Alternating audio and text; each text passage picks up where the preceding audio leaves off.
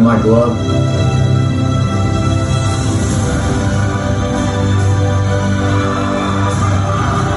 Can you believe it? I can't believe it. Unbelievable. In the history of American sports, is over the Chicago Cubs win the World Series.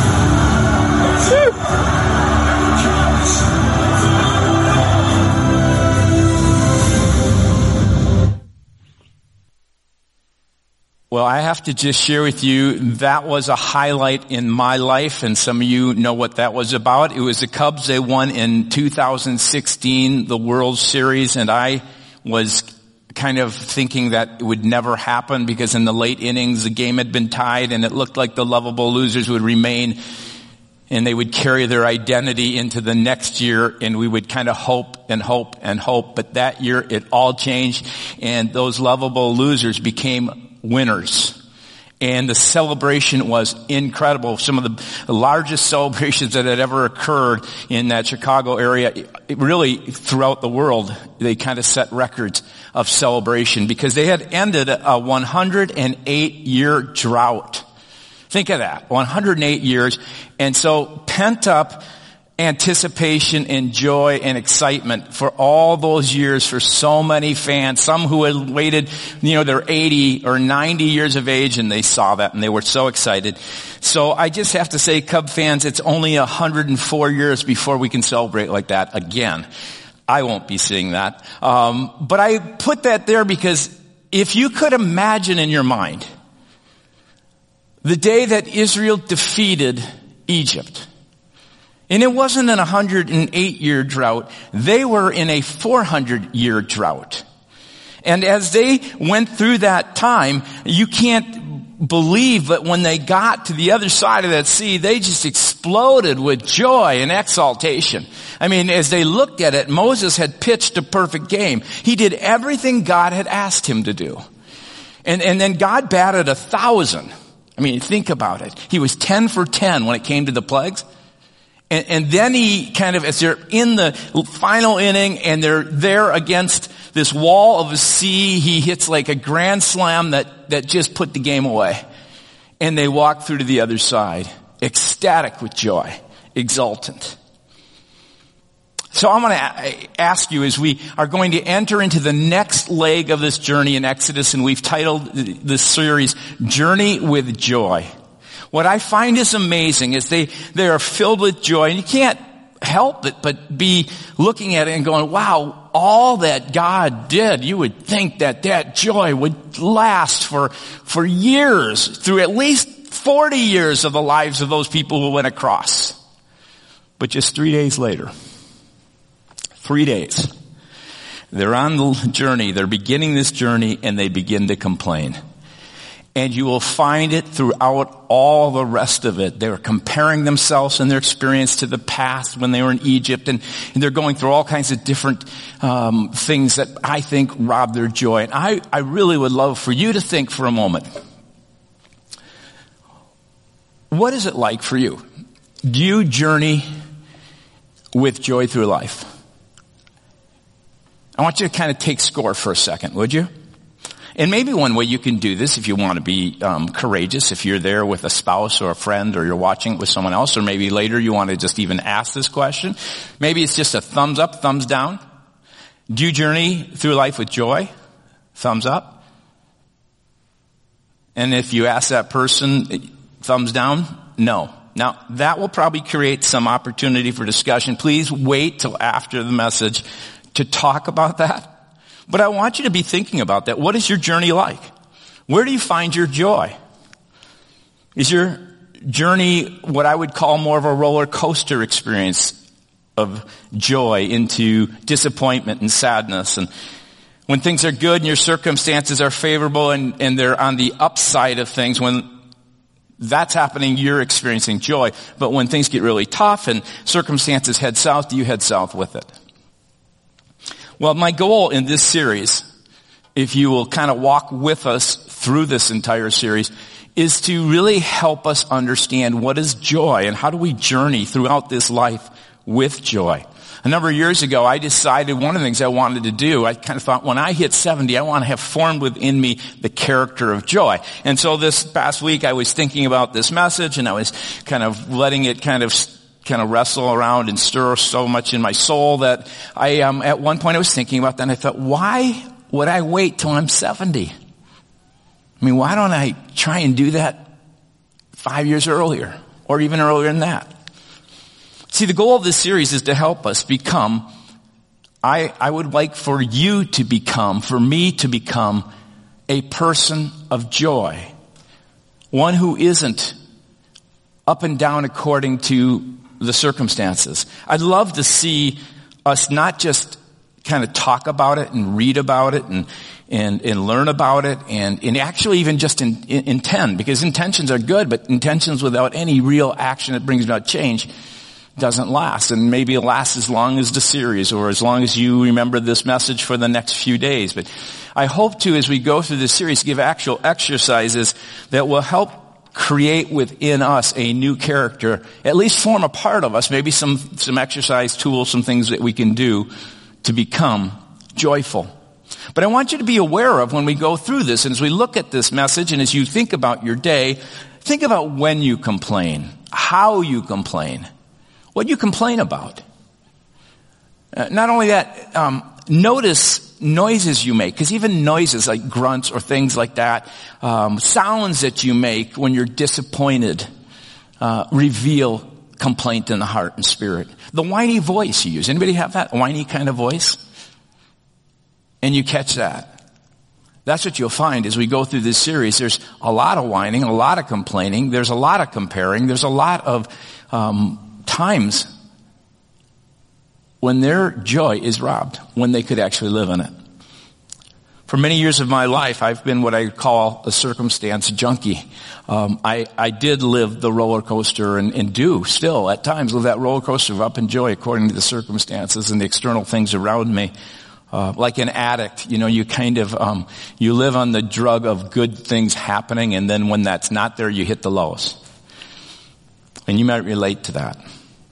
You're doing well when things are going well.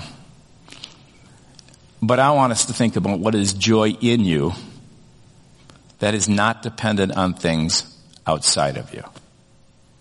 How does that get created? If we look at the song by the sea, which is Exodus chapter 15, after they have gone through, most scholars call it the song by the sea. Your title might, in the Bible, might say Song of Moses. But it teaches an important, what I would call foundational lesson about joy.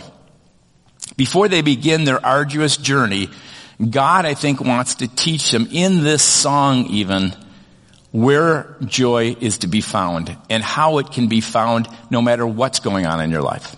So Exodus chapter 15, we're going to read verses 1 through 21. It's an interesting song, but it's also a long song. So as I read it, I want you to note and pay attention to a couple of things. One is, how often is the name God mentioned? How often is in this song Moses mentioned? And to whom does the song attribute its success? So as we read this, then Moses and the people of Israel sang this song to the Lord. I will sing to the Lord, for he has triumphed gloriously. He has hurled both horse and rider into the sea. The Lord is my strength and my song. He has given me victory. This is my God, and I will praise him. My father's God, and I will exalt him. The Lord is a warrior. Yahweh is his name. Pharaoh's chariots and army he has hurled into the sea. The finest of Pharaoh's officers are drowned in the Red Sea. The deep waters gushed over them. They sank to the bottom like a stone. Your right hand, O Lord, is glorious in power. Your right hand, O Lord, smashes the enemy. In the greatness of your majesty, you overthrow those who rise against you. You unleash your blazing fury. It consumes them like straw. At the blast of your breath, the waters piled up. The surging waters stood straight like a wall. In the heart of the sea, the deep waters became hard. The enemy boasted, I will chase them and catch up with them. I will plunder them and consume them. I will flash my sword, my powerful hand will destroy them. But you blew with your breath, and the sea covered them. And they sank like lead in the mighty waters. Who is like you among the gods, O Lord? glorious in holiness, awesome in splendor, performing great wonders. You raised your right hand and the earth swallowed our enemies. With your unfailing love, you lead the people you have redeemed. In your might, you guide them to your sacred home. And the peoples hear and tremble, and anguish grips those who live in Philistia. And the leaders of Edom are terrified, and the nobles of Moab tremble. And all who live in Canaan melt away. Terror and dread fall upon them. The power of your arm makes them lifeless as stone. Until your people pass by, O Lord. Until the people you purchased pass by. You will bring them in and plant them on your own mountain, the place, O Lord, reserved for your own dwelling, the sanctuary, O Lord, that your hands have established. The Lord will reign forever and ever. And then they add this kind of addition to this song.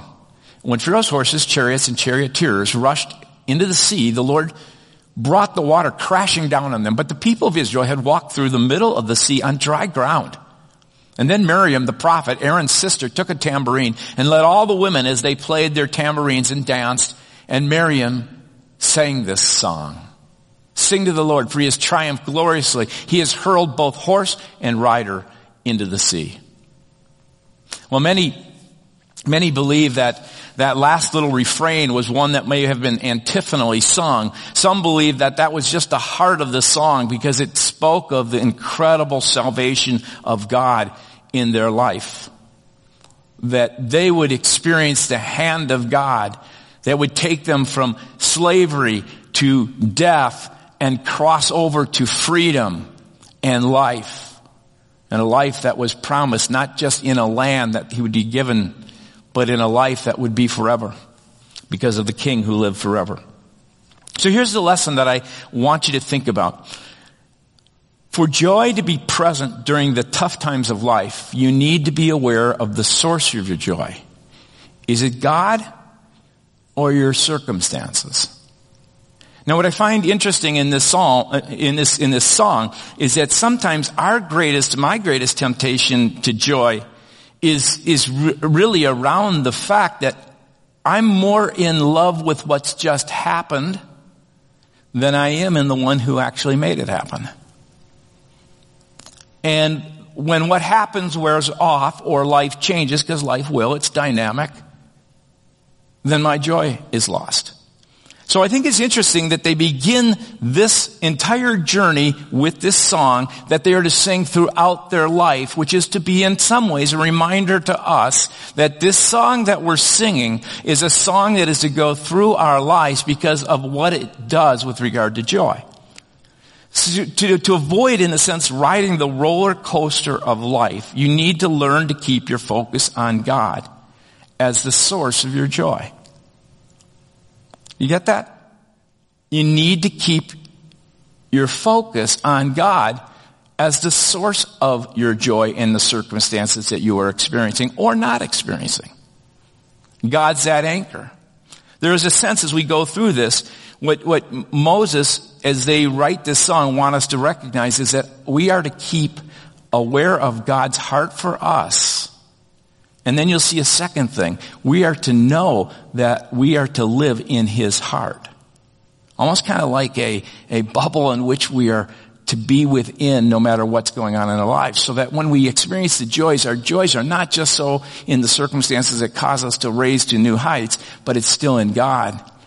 And when our circumstances head south, instead of dropping with it, we stay in the heart of God. So let's first look at this whole idea of keeping your focus on the reality of who God is and not on your circumstances. There's a training that has to take place. And so when I talk about exercises in the weeks to come, I hope that there will be some exercises that will help train you to keep your heart on the reality of who God is. If you look at this song, all of their praise is directed to God. Not one line is directed to Moses. Even their circumstances are because of God. And it's easy to be joyful when things are good, but in just those 3 days, all of a sudden they lost that. Good circumstances doesn't produce lasting joy. 10 times God is named in this passage. Think about it. 10 times God is named in this passage, and not once is Moses mentioned. The focus of their praise is on the character of God. The focus of their joy is sourced in the heart of God and His heart for them. And so as you go through this, you'll see there's 3 names that are given for God. And there are 3 names that I think are really important to remember in times that are difficult. They are to act like a thermostat. The names are to regulate your joy. The outside temperature of your circumstances will change, but the reality of who God is greater than your circumstances. And so in a sense, where you work, where you live, where you club you might go to, or the place you shop, or whatever it might be, wherever you go, there's a sense that if God is never changing and you are in the heart of God, there is this idea that you are a thermostat and you can actually set the temperature of joy in the places where you're at. Because the source of your joy is in God. So listen to the 3 names. The first it says God is a warrior. Basically, I would say it this way. Your God is your warrior. Exodus 15:6. It's the first name that is to regulate your joy. He says the Lord is a warrior. Yahweh is His name. The very personal name Yahweh. I am who I am. Who He says, this is how I want you to know you. I am me and alive for you as a warrior. 4 times in this poetic song, reference is made to God as a warrior, specifically referring to His right hand. Twice in verse 6, once in verse 12, and once again in verse 16. His right hand is said to be mighty and majestic and powerful. As a fighter, God is in a way that it's written here, you could almost say He's like poetry in motion. He's not just like the power fighters, and some of you, this will date me, but like Smokin' Joe Frazier or Grillin' George Foreman. Some of you will remember George Foreman with the George Foreman grill. Anyway, they were power fighters. But there was another guy, his name was Muhammad Ali, and he would say things like this. And when I was younger, I thought, man, what an ego this guy has. He'd go float like a butterfly, sting like a bee. His hands can't hit what his eyes can't see. Now you see me, now you don't. George thinks he will, but I know he won't. Or he'd say things like, I've wrestled with alligators, I've tussled with a whale, I've done handcuff lightning and throw thunder in jail. My personal favorite, if you even dream about beating me, you better wake up and apologize. I love how he just has this sense that, man, I am a warrior and I'm a fighter and I'm going to win. And this song says that the Lord is your warrior and He has this awesome right hand. It's majestic in power. It goes to say He smashes the enemy. He stretches it out and raises it over the Egyptians and they're swallowed by the sea, causing Egyptians and the people that they would soon see as they would go through the land to become, it says, as still as stone. This idea that they're actually petrified. What was once alive and would speak was almost now like petrified, trembling. The Lord is a warrior. And knowing this reality about God, it allows for you to, with confidence, say, I can recognize that God has a hold of my situation. And not only that, He is fighting for me. God's fighting for you.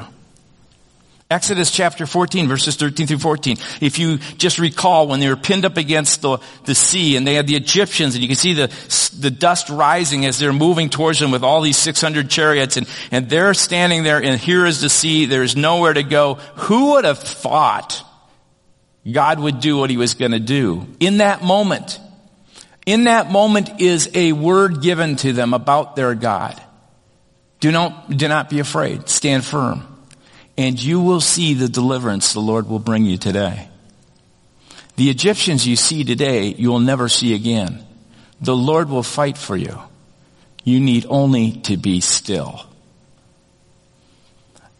They couldn't look at what's going around them. They were told to hear this truth about their God, that He was at work and He was fighting for them. Because the Lord is your warrior. I don't know what you're personally experiencing. I don't know the circumstances that are surrounding you. But I do know this.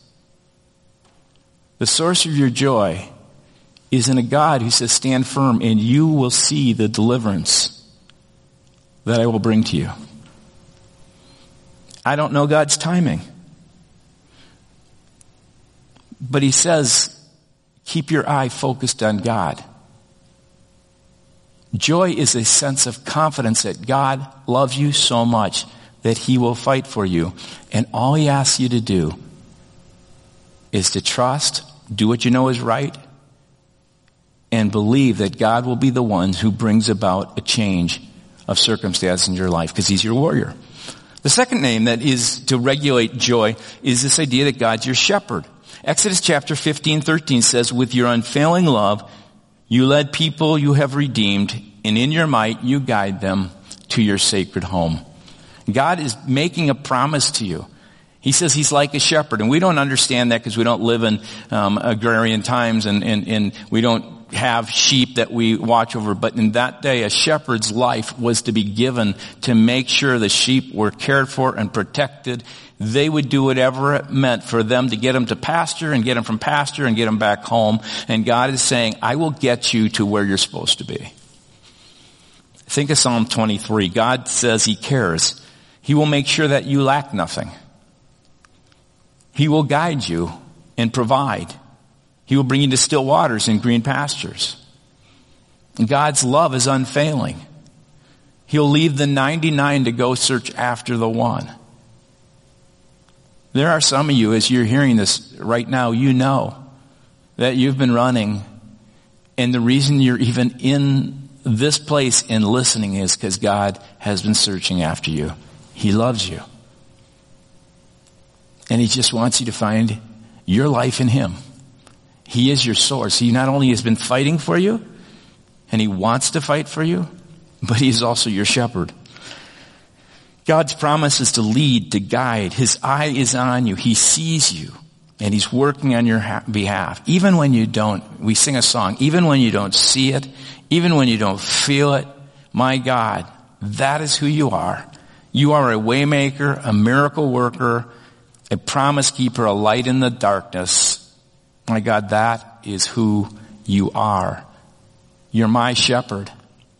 I shared an illustration a few weeks back about my father, who had been at that time running a university, and one of the institutions that was kind of given to them and willed to them that was contiguous on their property had come to a place where it was going to be foreclosed on, and my father done all he could do to raise money for it, and eventually that Sunday before the Monday they were going to foreclose, he was short 150, and the story is how it was provided, and it was incredible. It's one that marked our life. Well, I finished the message, and there was only about 8 or 9 of us there that Sunday when I shared that, and one of them was one of our elders, Mark Swantowski, and he said, that was a neat story. He said, it is amazing how God marks us at times with his provision. And he went on to share with me that he had been early in his walk with the Lord. He had been a new Christian, about 12 to 14 of them who were part of Campus Crusade. This affiliated group went down to Texas to the Expo 72 in Dallas, and they drove together a caravan of 3 vehicles. He said the Dodge panel van that he was in, about 5 or so were in that one, broke down in a small town in a part of western Texas, and it was about 6 p.m., and they saw a gas service station. They went to that service station. It so happened that there was someone there, and they were working on a vehicle. It was up on the rack. They took the rack down. He put the van up. He looked at it. He identified what the missing part was. He said, I don't have that part, but I know a guy who has parts. He may have it. I don't know. Sent them one of the vehicles that Mark went in. They went over to the guy's place to see if he had this part. The guy looked around, went over to his little shop next to his house and was looking around, found the exact part that they needed. I think it was like a water pump. And the guy said to him, that'll be $22.18. And so they all emptied their pockets, and they were trying to collect their money, and they were counting at 18, 19, 20, 21, 22, and then they started counting the change. 15, 16, 17, 18, 22.18 to the penny. And they bought the part. And he said, that story marked my life. It caused me to remember that God will provide. Down to the penny. God's your shepherd. Some of you have experienced the provision of God and can look back at that, and that's part of what you're to do. some of you are in a place where God's saying, let me come through for you. I really have a breakthrough for you. You may not know when it will be, but if you will just open your heart and lean in with your heart and trust me and know, here's the key, know that my heart is in love with you. I am fighting for you. I want to be and will be your shepherd. And the last name that regulates things is this simple name of the fact that he is not just a fighter and a shepherd, but he's a king. Exodus 15:18 says the Lord will reign forever and ever. Unlike Pharaoh, whose reign had just come to an end, he was the most powerful man in the universe in that day. In the then known world, he was feared and revered. Their dynasty had lasted for many, many years. And in a moment, his rule came to an end. I want you to note the comparison. If you look at Exodus 15 verses 9 through 11, between, you see, Pharaoh and God. It says, the enemy boasted, I will pursue, I will take them, I will divide the spoils. You can see Pharaoh, I will gorge myself on them, I will draw my sword, my hand will destroy. And then note all that blustering hot air of Pharaoh as he's boasting compared to the effortless breath of God. But you blew with your breath. The actual Hebrew is more the idea that you blew with your nostrils. And so it's not even like he went, it's when he went, and the sea covered them. And they sank like lead in the mighty waters. That's your God. And that's where the hinge point of this whole psalm comes here in this verse. Who among the gods is like you, Lord? Now we don't worship many gods, but many idols are. Our money, our health, our sense of control. And he says, who even comes up? I mean, when push comes to shove, who do you want to bank on? Who are you going to place the bet of your life on? And he says, put it on the King who lives forever and ever, who will fight for you, and who will be like a shepherd who provides for you and gets you to the place he wants you to be. He will bring you through even these tough circumstances. So as I look at this, I go, the very first thing he wants you to know as we start going through this journey together is to recognize that the thermostat that regulates your joy isn't in the things outside of you. That's the temperature, which will go up and down. Life just moves. But it's to be in the heart of God. His heart for you is to fight for you. He's fighting for you right now. He's going to provide. He's your shepherd. He'll get you to where you're supposed to go. He'll bring you through these circumstances. There is no king like this king. There is no God like this God. But here's the second thing I want you to realize. Not only the heart of God for you is love. He's crazy in love with you. I sometimes have said this in the mirror, and you might laugh, but I just say, God, you're crazy about me. And that sounds funny. But have you ever voiced that? Do you believe that? That's what Scripture says. And here's how he proves it. He doesn't want you just to know his heart will fight for you and he'll provide and be a shepherd and he's the king forever and ever. But he wants you to know that you can live in his heart. Because he's purchased you. He's bought you. You have a new identity. And so you're to focus on the reality not of who God is, but you're supposed to focus on the reality of who you are in God. And that's an important distinction, not on the things around you, but on who you are in God. Refuse. You just have to refuse to ride the roller coaster of circumstantial joy. You look to the source, and then you look at his heart, and you find yourself in his heart. And you focus on the reality of who you are. You have a new identity. You've been redeemed. Look at Exodus chapter 15:13. This is what it says here. This applies to you as well.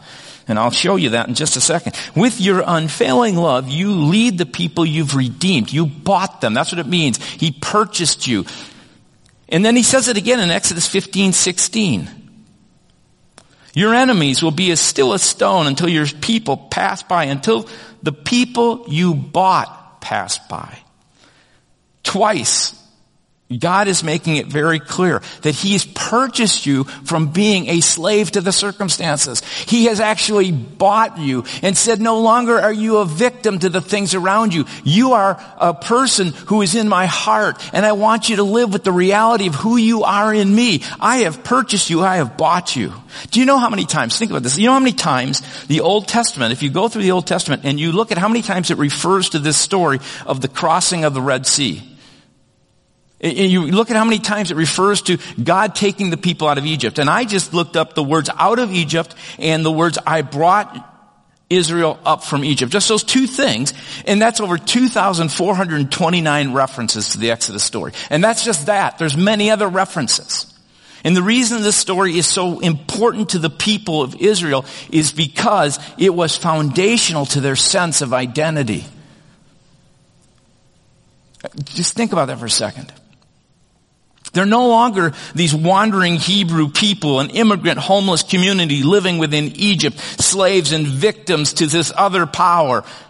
They are now purchased, bought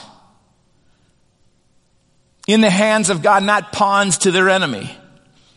They're God's treasured possession.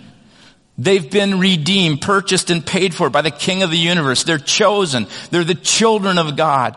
And this story defines them. It will always define them. No matter what place they're in, it's to define them. But what's interesting here and what we're going to find as we go through this, it takes time for God to build this into your heart and life. It is a journey to move to a place where joy begins to take hold of your heart because of the heart of God that's taken hold of you. Do you know what story defines us? It's the story we talked about last week. It's the death and resurrection of Jesus. It's what I called last week, it's the great Passover of Jesus over no longer are you judged. No longer is He standing calling you guilty. You have been declared righteous by the righteousness of what He's done through the cross and through His life. And then there's this great, what I call crossover. He takes us from death to life. This is not just a physical death and a physical slavery like they had in Moses. Now we move to a spiritual reality which you can only believe, and it takes the work of God to regenerate this in your heart. And so the way that happens in a moment I'll just talk about.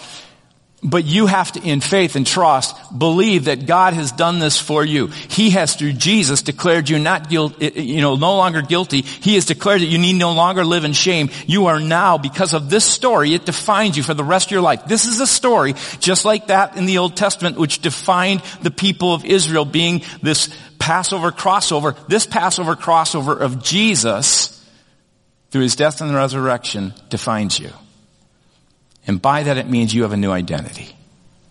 You have been purchased and paid for, and you have been set free.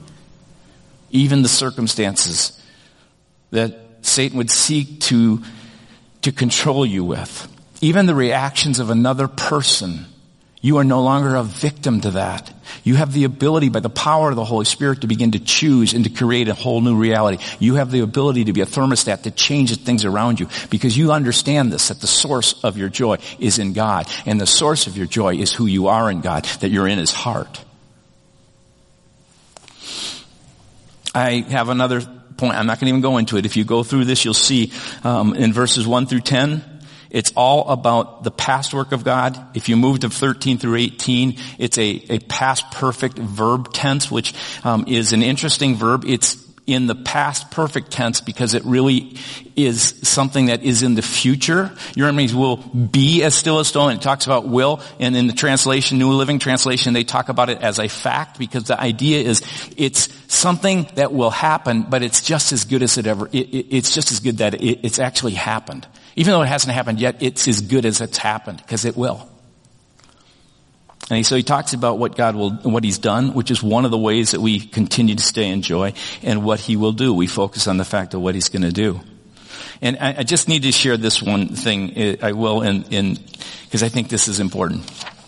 what is, you get to the end of this passage of Scripture, and it says in Exodus chapter 15, 19 through 21, it says, "Sing to the Lord, for he has triumphed gloriously. He has hurled the horse and rider into the sea." It talks about his great salvation. What you have to understand, this is the beginning of the Bible. You go all the way to the end of the Bible. In Revelation 15, listen to what it says here, and I'll just read this for you. He says, "I saw heaven and earth," and then, let's see, it gets to about... I can't read it without my glasses, but it does say this. "And on it they stood, all the people who had been victorious over the beast and his statue and the number representing his name. They were holding harps that God had given them, and they were singing the song of Moses, the servant of God, and the song of the Lamb." Those are our two songs. Those define us. And he goes into, at the very end of history, this is what is going to happen. It's as good as being done. We will come out as winners. Two songs, two stories define us. I just want to give you 4 quick tips, and we'll close. 4 things that I think can help you experience joy from this idea of it being the source being God, his heart, and you being in his heart. Personalize this through faith today. It is an opportunity for you to personalize this. Verses 1 through 5, when you read this song, they're all about God. But as you get to verse 6 through 18, it's all sung to God as it's their experience. So they begin by singing about God, and then all of a sudden it moves to this place of faith where they're singing to God for what he's done and will do. And I wonder if some of you have never, ever moved to that second place. You know about God, you sing about God, you hear about God, you talk about God. But it's about God rather than to God, which is a personal faith commitment where you just open your heart and you say, "God, I want to experience you in even my own heart today." And I want to tell you, it's not about experience. It's just about trusting. And as you begin to trust, God begins to work, and you do begin to experience. And it changes from talking about and knowing about. So, for instance, I could talk about someone who is a personality that we all know, but I could just talk about them. But it really makes a difference if I was to talk to you about my wife. That's out of experience. I mean, I know her. Do you know God like that? And so I just want to challenge you to say, "Jesus, right now in this circumstance, I invite you to come into it. I acknowledge my need of you. I acknowledge that some of this stuff are consequences of my own choices. Some of it may be completely out of my hands. But I'm going to trust my life to you. I'm going to do that today. I'm going to do it right now." Just pray and just say, "Jesus, I just open my heart to you. And I'm going to ask that you would begin to lead me and guide me and build this heart of joy in me." Man, if you've made that kind of commitment and you've personalized that to you, you will begin to experience God. He will show up in your life. I'd love to know about it. I'd love for you to email me or somehow let us know. But I also want to tell you 3 other things. One is practice praising God daily. That is so important. Praising God is not primarily for God. It's really an interesting thing. God doesn't need your praise. It's God's gift to you, because when you begin to praise God and put your focus on him, like I said, you then take your eyes off the things around you. And you can begin to do that in a quiet time. You can do that in a car just by praising and praying. You can turn on worship music and let God begin to soak through your heart. And the third thing I want you to think about is declaring what you know boldly. It's really important not just to think about things like this, but to say it out loud. Make your declarations public. You can just say something like, "Satan and all that is evil, hear this truth today. I am God's child. I have been redeemed by the blood of the Lamb. No one's touching me. I'm God's son or daughter. I am not a slave to my desires. I am free to live by the power of God's Spirit. I am not a victim, but I am an overcomer. When you're in that place, just declare it out loud. And God will begin to do something inside you. And then trust God's work, that He's at work always. There is not a moment in the day where God has lost sight of you. If His eye, think about it, if His eye is on the sparrow that's worth just a few cents, why in the world wouldn't it be on you? His good hand is on your shoulder.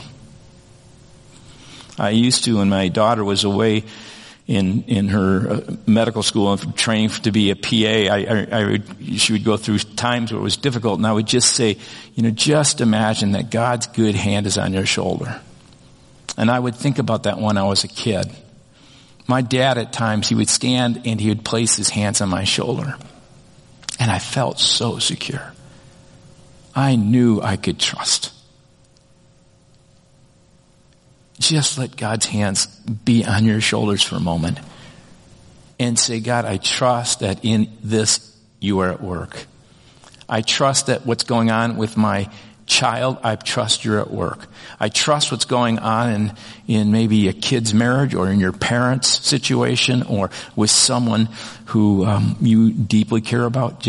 I trust that you are at work, and I am praying